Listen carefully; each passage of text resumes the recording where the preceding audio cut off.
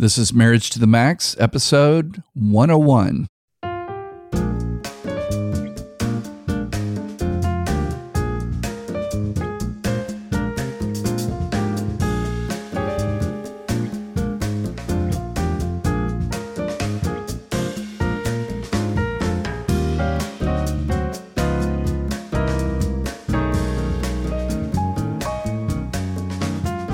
Well, hello. Welcome to another episode of Marriage to the Max. I'm your host, Brett Hurst. And I'm Kellie Hurst. Hello, Kellie. Hi, Bretty. Hello, Kellie.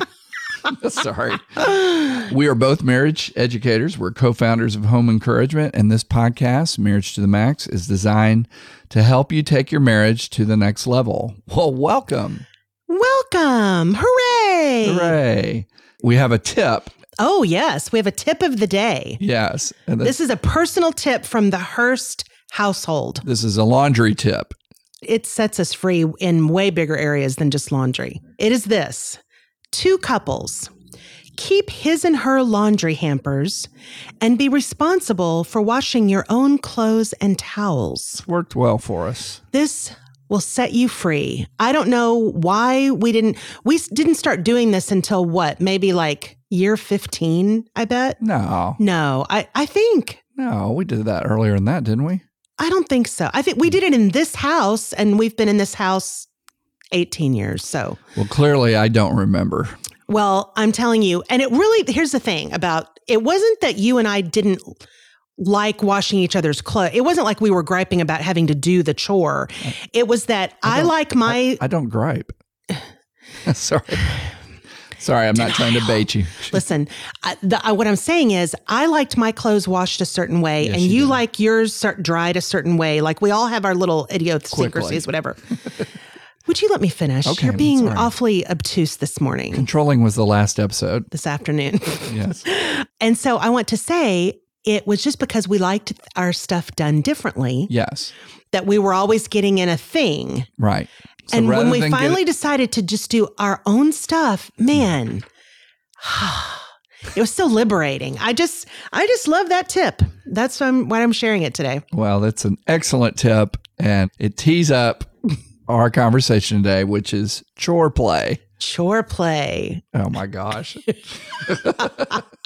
A take on another word. Yes. I made the connection. All right, Kellie. Yes. Well, marriage experts talk more or less about the big 6. Usually when they cite certain categories that are constant sources of conflict, these are the ones that they typically land on. Lay it on me. In no particular order. Money, sex, parenting styles, personality differences, in-laws, and household chores. And I have said many times to our premarital couples, I always laugh on this one.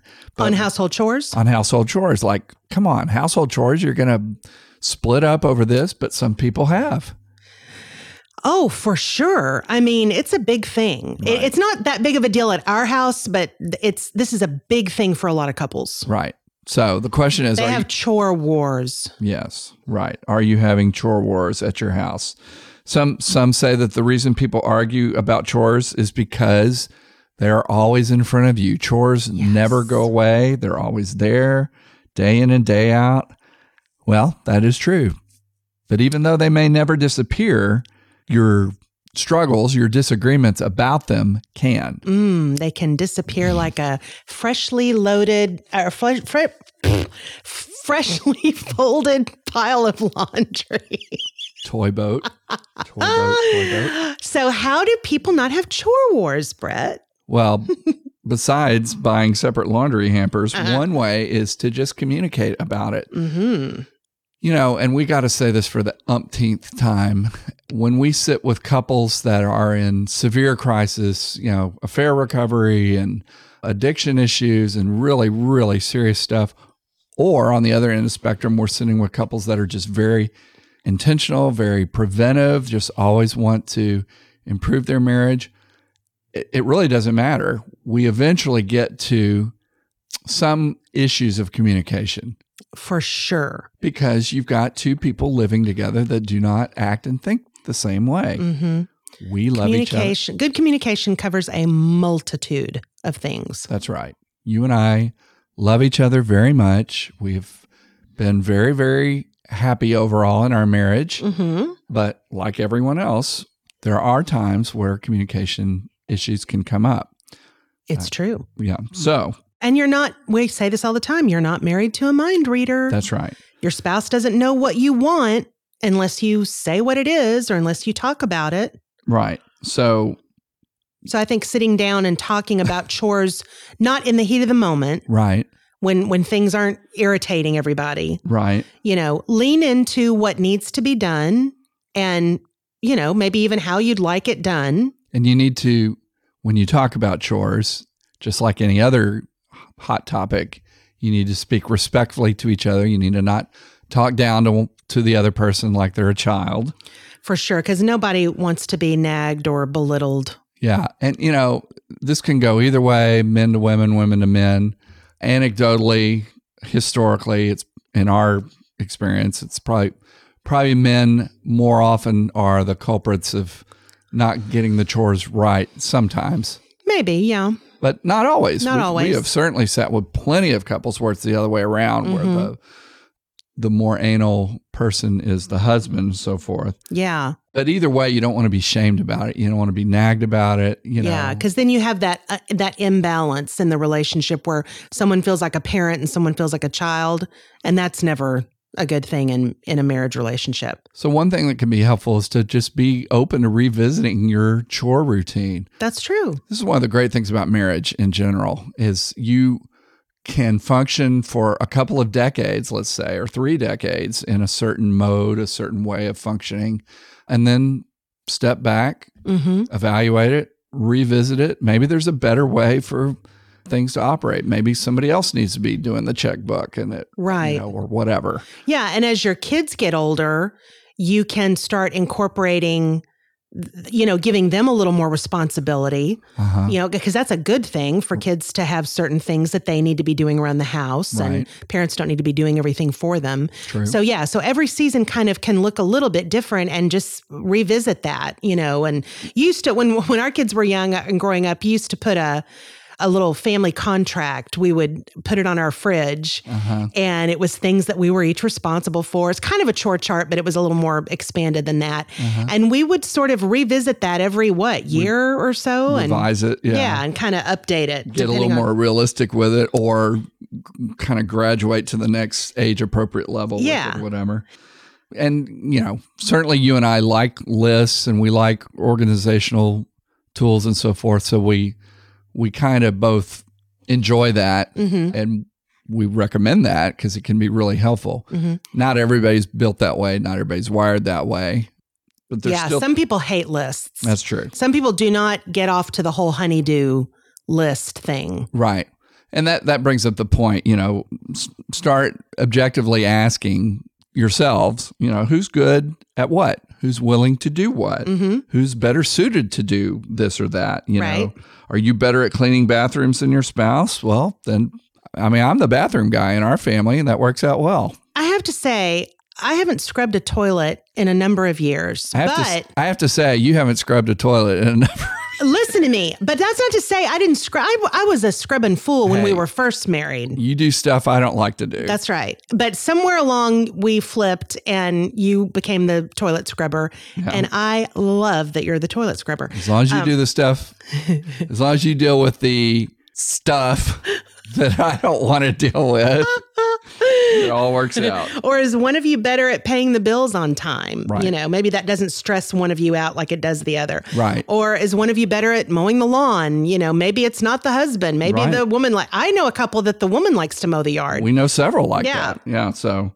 And so we just say, let go of any kind of traditional gender roles and expectations and just simply take on what you don't mind doing. Right. And while you're exploring and while you're reevaluating and reassessing and realigning all these types of things, encourage one another. Don't criticize. Don't shame the other person. You never do that. You blah, blah, blah.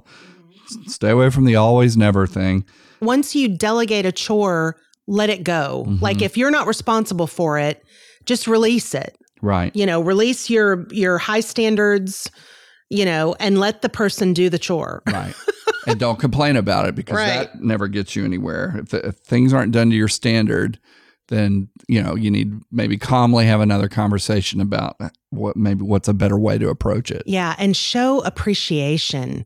Oh my gosh, Brett, you and I have been sitting down with a lot of couples recently, doing a lot of tune-ups with couples. Uh-huh. And I don't know why I'm surprised, but I shouldn't be surprised. Appreciation comes up almost in every conversation. Someone is feeling unappreciated in the marriage. Because we're not taking the time to slow down, let alone taking the time to affirm one another. Yeah. And I think it's important to talk about what appreciation even looks like, because some people want to hear the words thank you. Mm-hmm. For some people, they want to hear it differently, like, man, you really helped me out when you picked up the dry cleaning. Right. Boy, that was a load off my mind, or whatever. Or you did a great job at cleaning up the kitchen. Thank you. Well, and the spouse who's not giving that affirmation so frequently says, well, they know that. Yeah. Well, even if they know it, they still want to hear it. Yeah. Do you remember a couple? I don't know if you remember this couple. This has been a long time ago, years, but we were talking about this very thing, and the wife was saying how she didn't feel very appreciated by the husband. Mm-hmm. And we sort of were asking him, like, well, what's going on with that, And he said, well, I was brought up in a family that you didn't say thank you for the things that were expected of you. So like, if it was expected of you to clean the kitchen or to make dinner or to change the baby's diaper. Like that was an expectation. That was just a thing we all did. That's right. And he was almost really kind of militant about it. Right. And we realized that, okay, well, maybe that worked for your family of origin. I have a hunch it probably didn't work for everybody, but let's say it did. Uh-huh. Now you're in a marriage where she does want to hear thank you. Right. So let's learn to step out of what we assume, is the way to go, and the family you're in now is not the family you grew up in. Absolute. So adapt. Yes. Yeah. And then lastly, go ahead. Well, no, you go ahead. I was just going to say, if you're able. After that controlling episode of 100, I'm yielding control.